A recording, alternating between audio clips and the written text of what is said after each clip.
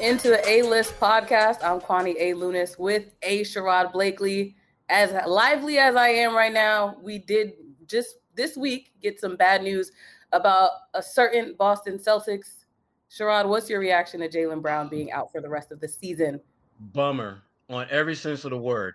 To me, there are going to be two camps that are going to really stand out as far as reaction to this. You're going to have the camp that believes that this gives the Celtics an easy, plausible escape as to justifying why this season was such a downer. Mm-hmm. And then you're going to have another camp that is going to believe that, well, you know what, this is a blessing because now we're not going to have to go through the torture of this team getting into the playoffs and just getting smashed at full strength. Because then when that happens, then you got to ask yourself, if this is them at their best and they're getting beat 4-1 by Milwaukee or whoever it is, what are they going to do in the summer? So this buys, I think, the Celtics some time to reassess what they have to work with exactly and not necessarily be moved to make significant changes. I don't think they need to take a wrecking ball to this team, but they got to do some things differently. And whether it's adding a defensive-minded assistant coach to the mix, whether it is getting better veteran players on cheap money, because Tristan Thompson hasn't really worked out. Jeff Teague ain't even in the damn team anymore. So they need to figure out a way to do, frankly, just put better, more seasoned players around their core guys. You know, that like they could use, a veteran guy that played in the league a few years back, a guy like Jerry Stackhouse, for example. They could use a Jerry Stackhouse type player. Yeah. Absolutely. I agree with you. And after hearing that he's going to have surgery this week and also looking back at the season that he's had, it's been a career best for him this past season, averaging 24.7 this year a game. So it's just really frustrating to see one of their best players be out. And to your point, it does give the Celtics, I think, excuse for eventually, for whatever performance we end up seeing in the playoffs. But again, there's not too much hope, especially seeing that we already haven't had hope for them over the last few weeks. Yeah, and they haven't given us reason to have hope. I mean, it's every opportunity they've had to really make get a big win that kind of changes the narrative, if you will, for this team. They found a way to blow that. I mean, Tatum goes for 60, and they needed overtime to win that game. They legitimately had a shot at not winning that game. And it was a great comeback. And it showed just how good this team can be when they lock in. But it's also a reminder of this is who they are. Mm-hmm. They are a team that, they've been down by double digits, I think 2 out of every 3 games they've played. And that's just not winning basketball. Mm-hmm. It's just not. And don't get me started on that Heat matchup that we saw a few days ago. And now we're looking forward to the part 2, which determines the seeding for the teams. But it's just like, how do you come back and then throw away a lead like that? Especially when people, I count them out. After giving up 79 in the first half, I thought the game was over. Yeah, well, they didn't show up at all in the first half. And you can point to anyone and everyone on that roster. You can also point to Brad, and that's another guy that, he's catching some heat. This is really the first season of, before you might have a disgruntled fan here or there, but this is like full blown. We need to talk, coach, is how fans are feeling right now. Mm-hmm. And, I'm just curious, what are your thoughts on the whole Brad Stevens blame game that a lot of people are playing now? Yeah, I feel like we've been having this conversation the entire season, and it gets tricky because at the end of the day, you can't sit here and continue to blame one person for the flaws of an entire team. On the floor, we have 5 players. We see 5 players on the floor. So you can't necessarily pinpoint one person when in reality it's supposed to be a team effort. And I think the same goes when you look at the sidelines and you see that there are multiple coaches that are on the side and they're all helping make the decisions ultimately. But at the end of the day, they're not the ones that are playing either. So it gets tricky when you look at it. I definitely think that there is work that Brad needs to do, whether it's figuring out the right matchups or figuring out a way to motivate his team. He mentioned after their last loss that for some reason they didn't seem motivated, and that the team is better when they do come out stronger. And for me as a viewer, it makes you wonder, what does he need to do to motivate his team so that they can have these consistent runs? But obviously he's mentioned that it just hasn't been working out that way.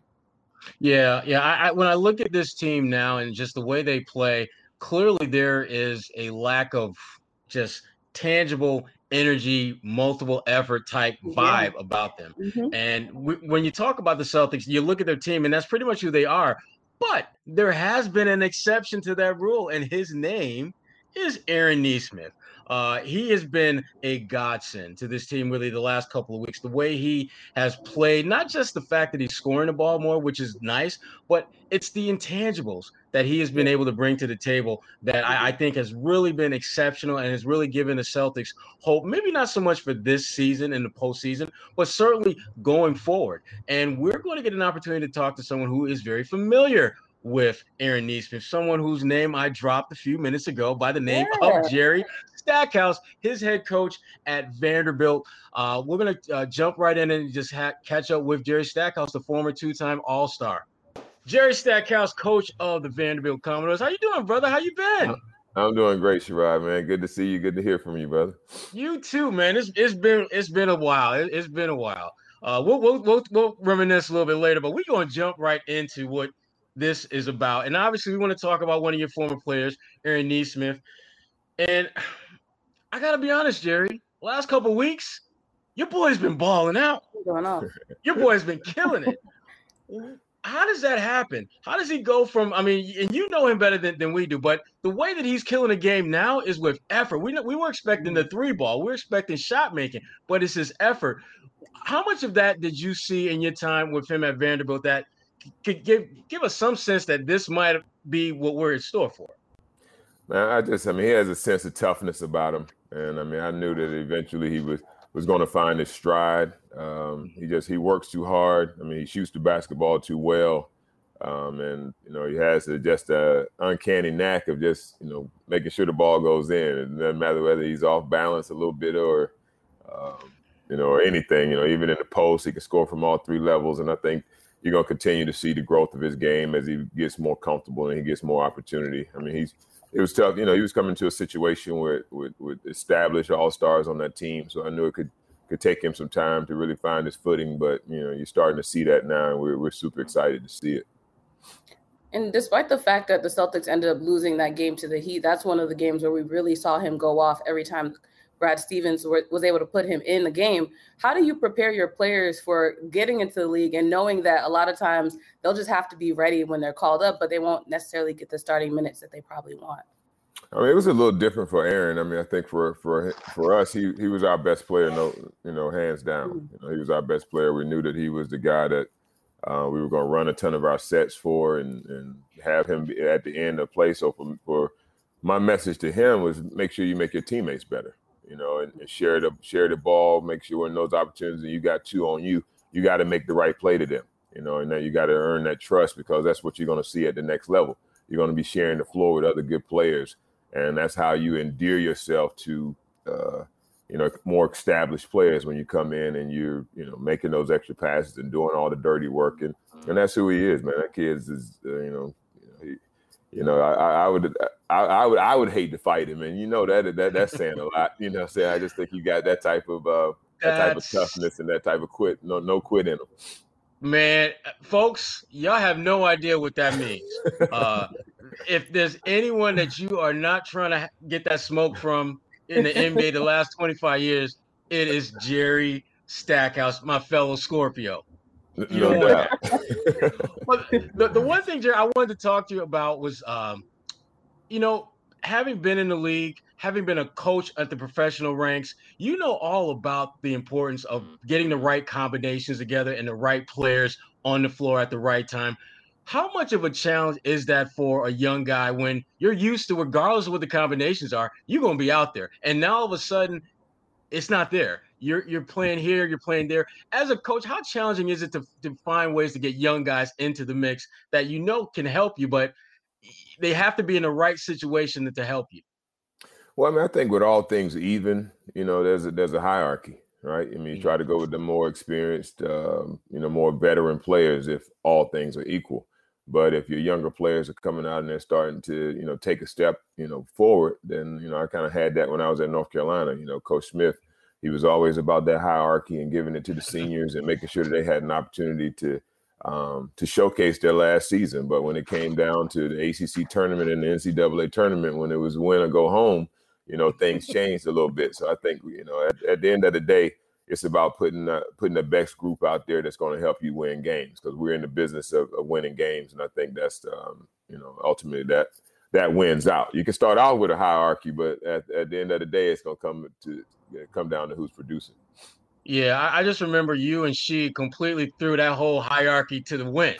It was just like, I know they're young, but damn, 6'11" kid from Philly is kind of playing above the rim. Young fella from NC right around the block. He jamming on folks left and right. Maybe they need to play a little bit more. A little bit more. And I think, Coach was, eventually it came around, and we got our opportunity. But it's about being patient and respecting our seniors, respecting our older guys. And I think that's the same message that we try to, give to our guys, man. Just keep working. Things can change in the game of basketball. It's not always, how it starts doesn't necessarily means how it's going to end. And I think that's the key to starting and finishing games too. It doesn't matter necessarily who started. I mean, toward the end of my career, I became more like a sixth man, but I still finished the games. So it's more about who finishes as opposed to who starts. Absolutely. And as you pointed out, Jerry, it really does, at the end of the day, come down to winning. And here on the A-List podcast, we are about winning because we got the partner that is about winning, and that's betonline.ag, the fastest and easiest way to bet on all your sports action. Baseball season is in full swing, and you can track all the action on betonline.ag. Get all the latest news, odds, and info, real-time updated odds. BetOnline has you covered for all the news, all the stats, all the data, anything and everything before the pitch. Head over to betonline.ag on your laptop or your mobile device. Take advantage of our 50% welcome bonus on your first deposit. BetOnline, your online sportsbook expert. Don't forget that promo code CLNS50 to receive your 50% welcome bonus. BetOnline, your online sportsbook experts. Now, I had to close my ears on that one. He was like, I get a little excited. You didn't expect that one either. It always sneaks up on our guests. It's all good. It always throws everyone off, but man, I get excited because I'm all about good teammates, Jerry. As you know, having good teammates is the best thing you can have. Absolutely. And when I think about really good teams, and you're gonna feel me on this one. I think about your boy Mateen Cleaves. When on that one beautiful night in Chicago, where a certain young fella dropped 57 on the Bulls, hammered them with 57. Now, Jason Tatum recently tied the Celtics record for most points scored in a single game with 60, and you did the same thing when you were in Detroit at the United Center. In fact, I think the 57 you dropped on them is still the most points scored in that building. Yeah. And we're talking about 20 years that you had that top spot. In MJ's building. Right. In MJ's building. Exactly. Another one of your brother Tar Heels. Yep. No doubt. Now, you know what it's like to have that type of game and then the after effects of that. You got more games to play. What is that like coming back from just a historical game like that? Did they come at you a little differently, guys, defensively? I mean, did you sense anything was different about the way folks came at you after that game? No, I mean, I just think it was like, I mean, you was talking about great teammates, man. If you watched the kind of the celebration after that game, after I had 57, you would think that Mateen Cleaves, scored 57. He was on he was on my back. I seemed like I was supposed to be on his back, but I was carrying him into the locker room. But no, that's just when you got those type of guys pulling for you, man. It was a special night for me.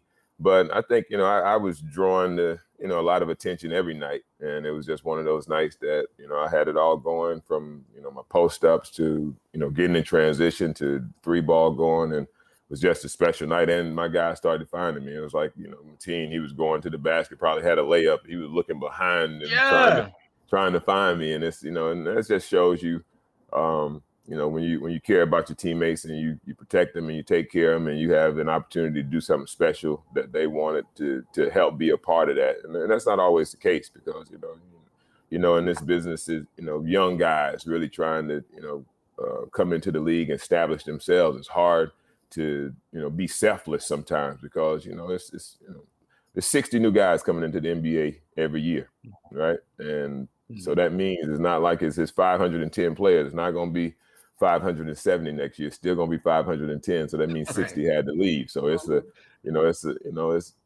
pretty tough out there. So you got to come out there with that mindset of trying to establish yourself. And I think once I did that, those first few years in Philly and early on in Detroit, then I was able to just relax and be myself. And I think that, all young players go through that. How much of a challenge was it for you, Jerry, to establish yourself as a leader at a young age? Because I don't think people realize that you were getting buckets from the jump.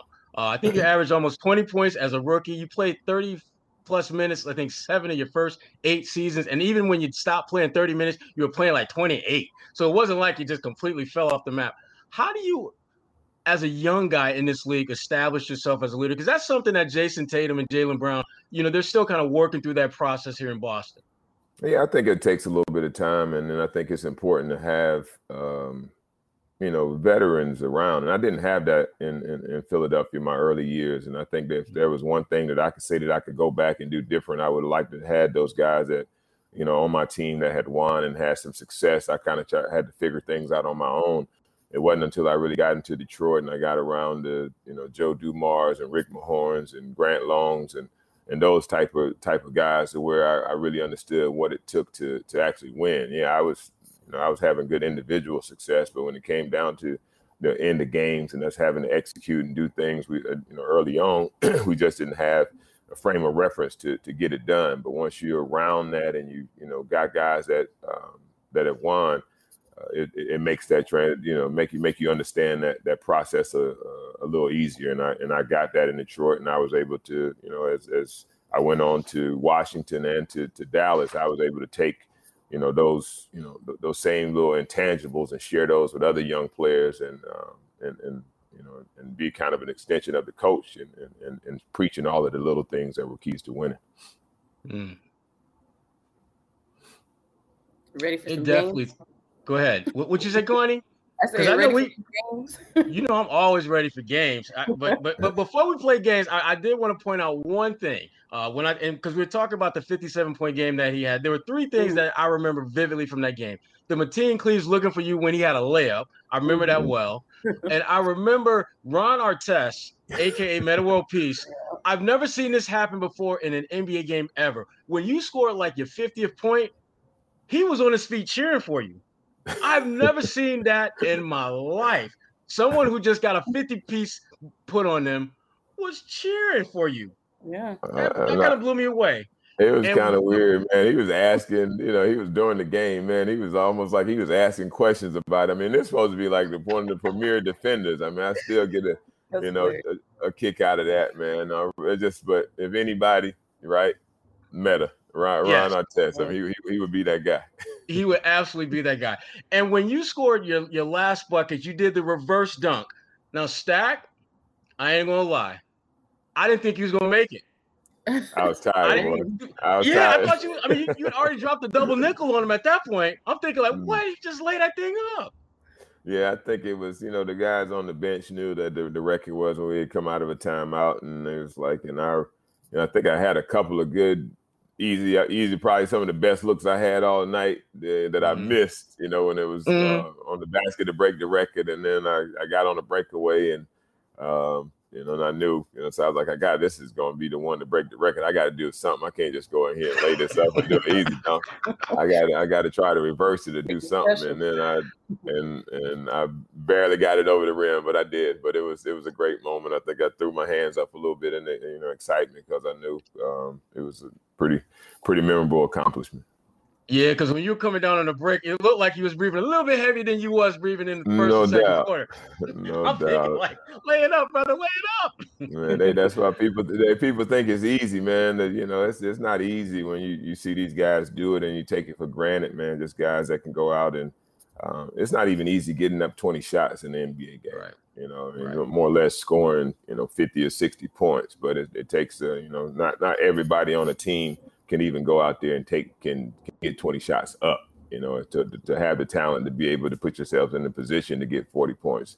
You have to appreciate that. I think guys that play the game, understand that. But I guess a lot of people who watch who just, because they make it look so easy, they think it's all like, oh, what, I can go out there and do that. But no, it's a talent within itself just to go into a game and be able to get up shots.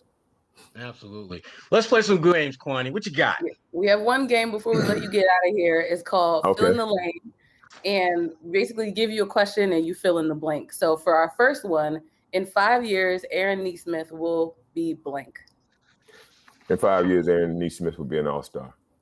Woo! Fire. 5 years. Put it in the books. Record, please. Right. And the second one, if you weren't coaching at Vanderbilt, what would you be doing? I'd probably be coaching in the NBA or coaching high school.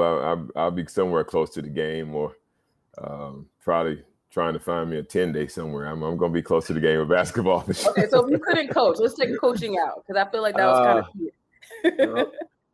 I don't know. I mean, I got so many different interests, but I mean, I probably, if I had my dream, I would probably be some type of entertainer. I would be like an R&B artist or Christian, a gospel artist of some sort. That's probably what I'd be trying to do. Now, Stack is being low key, but Stack used to be humming a couple tunes in the locker room back in the day. I kept a little something. See that? No, I know you're gonna put me on the spot. I got plenty of stuff on YouTube. Okay. Yes, we're gonna go look for it. We're gonna leave that alone. We're gonna leave it alone. But no, the thing that I've always appreciated about Stack is just that he's a competitor. I mean, this brother came ready to compete every day. And when I look around the league now, it's not the same. I mean, guys want to win, but do they really want to win, or do they just not want to lose?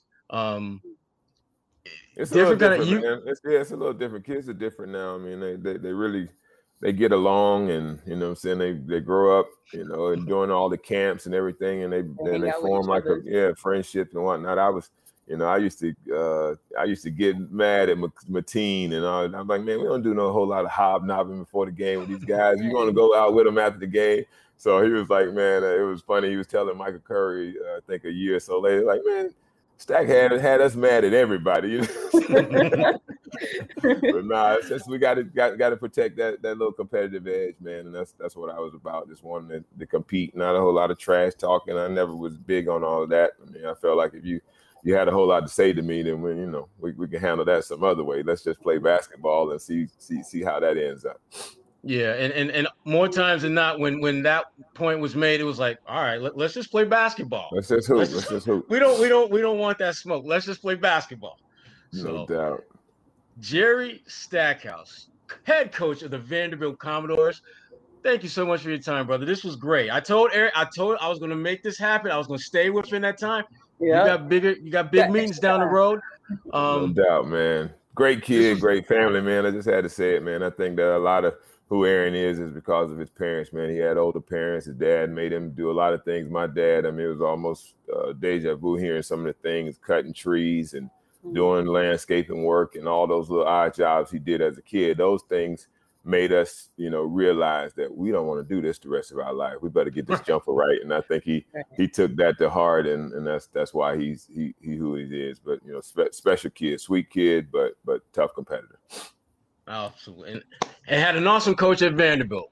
My man. Appreciate that, man. Two-time All-Star Jerry Stackhouse. Man, thank you so much for coming on the A-List podcast, and I'll be talking to you soon, my friend.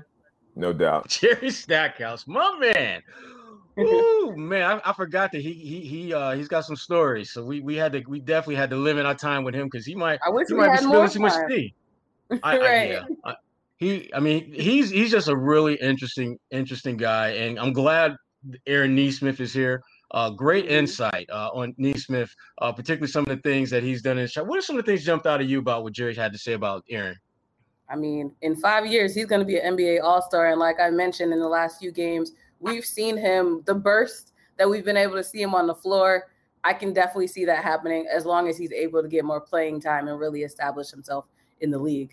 What about you? I think that's going to happen. I think the fact that he plays hard every game is going to get him on the floor more. And again, for him, I think it's just about opportunity and confidence.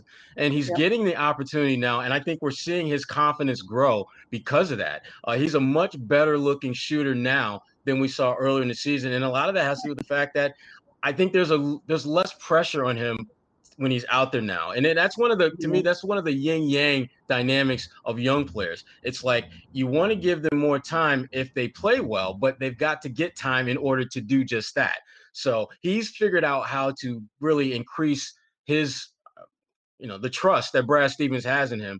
And to me, the byproduct of that is really good play from a guy that I think going forward is going to be part of that circle of trust that Brad has with his players when we're talking about Tatum and Brown specifically. So enjoyed our time with my good friend Jerry Stackhouse, fellow Scorpio. Didn't we? And there's so much stuff we didn't talk about. We didn't talk about the 10-cent wings that he introduced me to down in Durham. I didn't even get a chance to thank you for that. He did. That was my guy. He's a good dude. He's a really good. What did he do? He introduced you to something? There's some 10-cent wings at a spot down in North Carolina. Oh, nice. And look, man, I'm all about the food thing, as you know. And I don't have to tell you that because y'all don't know how much Kwani loves food. When we start doing the podcast in person, we got to start doing that at restaurants. You know what? We're going to talk about that offline because I got an idea. And I think it's going to work. It's going to be food for thought and food for our bellies. Put it that way. Ooh, I like that. That's what I'm talking about. You know what else we talking about? Our good friends. BetOnline AG. There you go. If you haven't already, sign up with our promo code CLNS50. Make sure you follow them at betonline_AG and take advantage of that code and that bonus. Like I mentioned, when you use our code, you sign up for your free account. You can get a bonus, and then let us know if you win. Use the hashtag BetOnline, and as always, make sure you're subscribing to this podcast and sharing this episode with a friend. Share with a Pistons fan, a Bulls fan, or a Celtics fan today. That's your challenge. Wow. That's quite the challenge. Speaking of sharing, Kwani, what you got coming up that you're going to be sharing with the people? Yeah, so on NBC10Boston.com/10 questions, you can check out my first AAPI Heritage Month interview with Tram Nguyen. She is a representative. See, there we go. Stop Asian hate. I love it. And she's a representative here out of Massachusetts, actually the first Vietnamese American woman to be elected into office in Massachusetts. So that was a really interesting conversation. Next up, we have a good friend of the A-List podcast, Abby Chin. She'll be talking to us about her career, her life as well. So stay tuned for that one as well. But the rest of the month is dedicated to AAPI Heritage Month. So definitely tap into that. What about you, Sharad? Nice. I'll be weekend wrapping up some just what the Celtics are doing for Boston Sports Journal. For Bleacher Report, kind of did a little bit something different this week, and actually it should be out today or tomorrow at the latest. I think it might be out today. Looked and talked with some different executives about who I think is going to be Rookie of the Year, Anthony Edwards of the Minnesota Timber Pups. And for those who are not quite familiar with him, he's the guy that had the Dunk of the Year. You released the Timber Pups, though. Pups. They're because they're pups. They're not wolves. I know, but it's hilarious. They've been the Timber Pups for way too long. I've been calling them that for years. Basically, ever since Kevin Garnett left, they became the Timber Pups, and they've never quite grown up since then. Yeah. So I've got that coming for Bleacher Report, and I mentioned what I have for Boston Sports Journal, and obviously, this content here with Jerry Stackhouse, which was really good. I like you, Kwani. I kind of wish we had a little more time with him. We need an encore.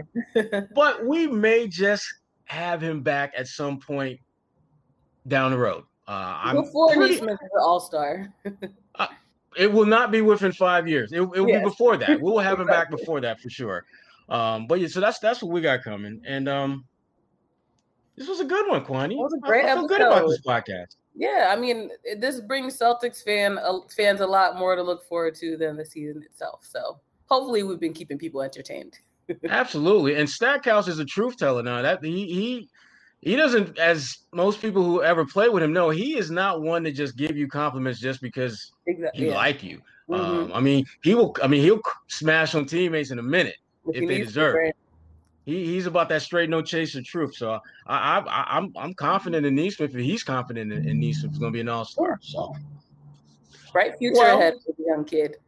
Absolutely. Another great podcast in the books for Kwani A. Lunis, A. Blakely, the A-List Podcast, and we are out.